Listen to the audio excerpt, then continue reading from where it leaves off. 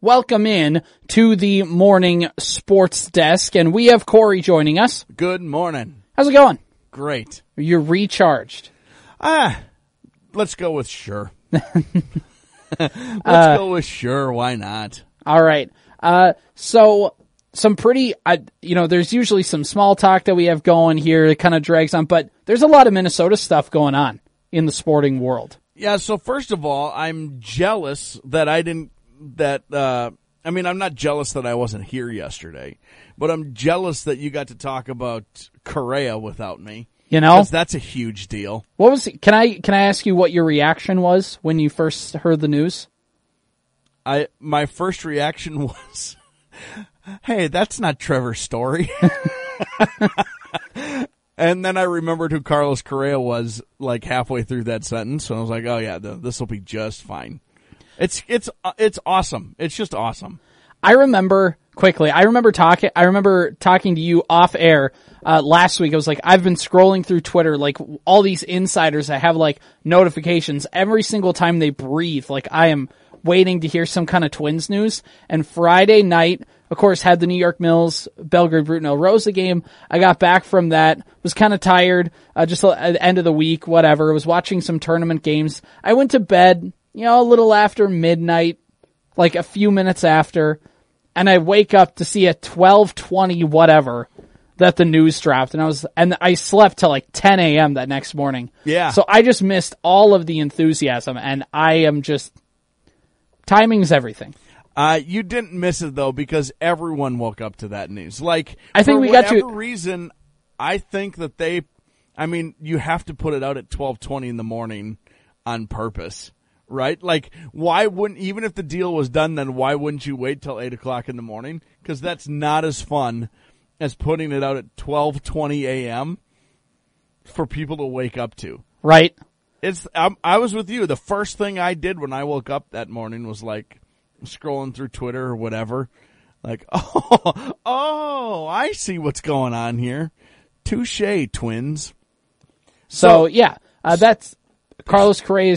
It's only going to be for 1 year, but who cares? Doesn't matter. Like, and I know they need to fix pitching, but like, you don't pay a guy $35 million a year and then not address your pitching staff at all. They're working on it. So there's an important like undertone to that, and that is the Twins are in a win now sort of mode. Yep. Right? They're going for it. You don't sign a guy like Correa without intending on if it doesn't go well, he's going to be gone in a year anyway. But if it does go well with him at the helm, why not us? Why not now? Kind of mentality, and then you give it a go. The Wild trade for Marc-Andre Fleury, flower power. So here's a big thing that immediately showed signs of life, and why that trade is important. Is it immediately puts guys on high alert again, right? Mm-hmm. Talbot pitches a shutout yesterday. How long has it been since the Wild have had that's a really big deal, and I think he gets it. He's a pro. Everybody understands what this is about. We're about trying to win. He might not like it, but the fact of the matter remains, I have to play well again. The Bill Guerin, the Wild GM, said it best because they asked how that relationship with Talbot and Marc-Andre Fleury is going to work. He said, and I can't fully quote him on the air, "There's no time for petty BS." Right. Except he actually said BS. Yes. Whatever. He's right. He's right. This team was very good for a very long time. They have completely just rammed their faces into a brick wall over the last month or so. This signing says we are trying to win right now. That's another Bill Guerin quote that we can't exactly quote on the air. And it puts everyone else on like, come on, let's go. Again, another off-the-air discussion that we had recently. We think back to the Twins teams from a couple years ago. Mitch Garver, Jimenez, they had Astudillo, right? They had like 3 catchers that they were running in. And every time a new catcher was in the lineup, they always hit. Yeah. And that went a long, long ways, I believe, towards that Twins team being really great offensively because everyone was on their game, which means you had to perform when it was your chance. Bringing in Fleury means, Talbot, when it's your turn, buddy, you better do it. You ain't playing again, period. Right. So that's really huge.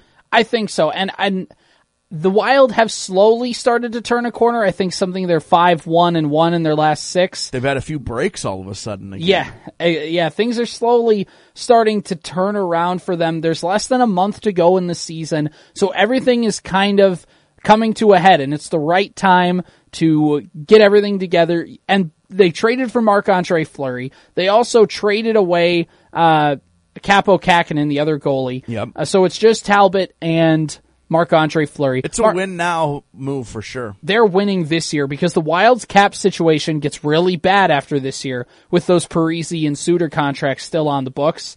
So they're going for it this year. This is we need to win in 2022 because we're going to take a small step back. You're not going to miss the playoffs or anything, but they're going to take a small step back. And they also made some trades for some forwards. I'm blanking on the guy's name, but whoever scored the first goal for Minnesota yesterday was playing in his first game with the Wild since being traded. So the Wild have made a few trades for some forwards because he always needs scorers this time of year. They got some valuable playoff experience of those veterans that they've traded for. Marc-Andre Fleury, by the way, won a Stanley Cup with Bill Guerin in Pittsburgh. Sure. So they have some experience going back. Marc-Andre Fleury is a future Hall of Fame goalie. And as the Wild know, last season, he was the goalie of the Vegas Golden Knights. The Vegas Golden Knights don't be as successful as they are in the beginning of their franchise without Marc-Andre Fleury. So it's a big get for them. It's a huge get. So, obviously, I was starting to see all of these moves happen, right? The Twins start to make some moves. They're still rumored on some pitching, and we'll see what happens. Then they need to get some pitching. The Wild go after Fleury. That's a win now situation. The Vikings talked with Zadarius Smith, the former Packer guy who kind of mysteriously backed out of that Ravens deal. Has more, by the way, very quickly, has more come out of why he backed out of that? Nothing yet. Okay. So, but that's a big get. That would be a big get for the Vikings if that were to happen. The T-Wolves didn't do anything at the trade deadline. But they've typically as it turns out, they didn't have to. They've been good and are now in the lone spot in the 6th seed. Well, they lost last night, so now they're technically a half game back again. So they're a half game back again. So they're right there. We kind of figured that they weren't going to do much at the trade deadline anyway. Maybe if the perfect thing came along. The Lynx are always kind of in the mix. I'm summarizing all of this to say all of these teams in Minnesota, these professional teams, are in a win-now mode. Mm-hmm. Who's the closest? Who's the closest to their respective title? And we're talking about all 5, no offense, Dan Terhaar and the Loons. We're talking about the 5 professional sports teams in Minnesota. Well, I mean, you could put the Lynx in their own category because they just have a lot more winning infrastructure. Cheryl Reeves. I don't think they have the superstar. They don't have the superstar. They have the best coach. They have the best coach, and they have the best. It's like the Greg Popovich Spurs. They just have a great system. There's not enough. Quick aside on that. There's the WNBA needs to expand. Yeah, that's also the teams that have players have. It's a big part of the reason why the Lynx won as many titles as they did. They were stacked. Yeah, and so right now, and I only say this because the Lynx aren't winning titles again. There's too much centralized talent on. Go ahead and expand that out and draft Paige Beckers and win a title. Yeah. All right. Anyway, so I think the Lynx are out. Yeah, I think so. I would go the Wild. I think the Wild are the team to go. The Wolves aren't winning a title this year. No. This year, no. The Phoenix has 58 wins right now. They're running away. Phoenix is awesome. Phoenix is really good. So the Wolves aren't winning the title this year. And the whole of the East is pretty good. Yeah. The Western, turns out it's really hard to win a championship. But the Twins, I mean, they're still probably not the best team in their own division, depending on how good their pitching is. The White Sox bullpen's really good. But I know how you glazed over depending on how good their pitching is. Their pitching's not good. Yeah. Like, that needs to be a very clear emphasis on this is, you're right, depending on how good the Twins pitching is will depend on their season. The pitching's not good. No, Sonny Gray is a good addition. Yes. Dylan Bundy is if he's a 5-starter, 4-starter, he's fine. If he's meant to be like a 2 or 3, you're pushing it. But if they get another guy, then yeah, everything's fine. But yeah, their pitching is not great. So I think it has to be the Wild. All right, let me throw this at you then. I'm this is kind of best case scenario thing. I just want to throw the scenario and like what's at stake for the Vikings. This is the what if you add Zadarius Smith, right? Now you have him opposite Daniil, right? You have a brand new progressive coaching philosophy and head coaches in on an offense that should have never been as stagnant as they were. The NFC North just got easier because Aaron Rodgers doesn't have anybody but a running back to throw to. The NFC in general is way down because the AFC West has everybody. Is a path for the Vikings maybe closer than we want to admit?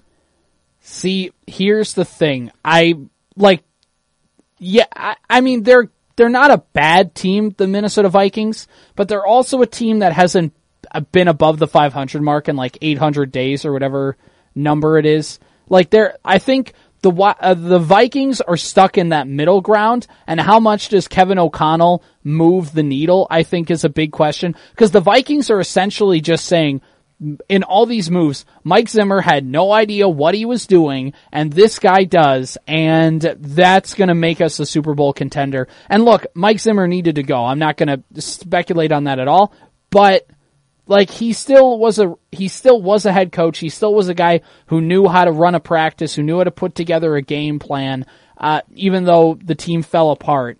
And there was a lot of stuff with him just in the locker room and him off the field that were issues, but to assume that Kevin O'Connell is just automatically right out of the gate better than Mike Zimmer, and that this team is going to all of a sudden add 4 wins to their schedule, I'm skeptical on that. Okay, and I don't mind that.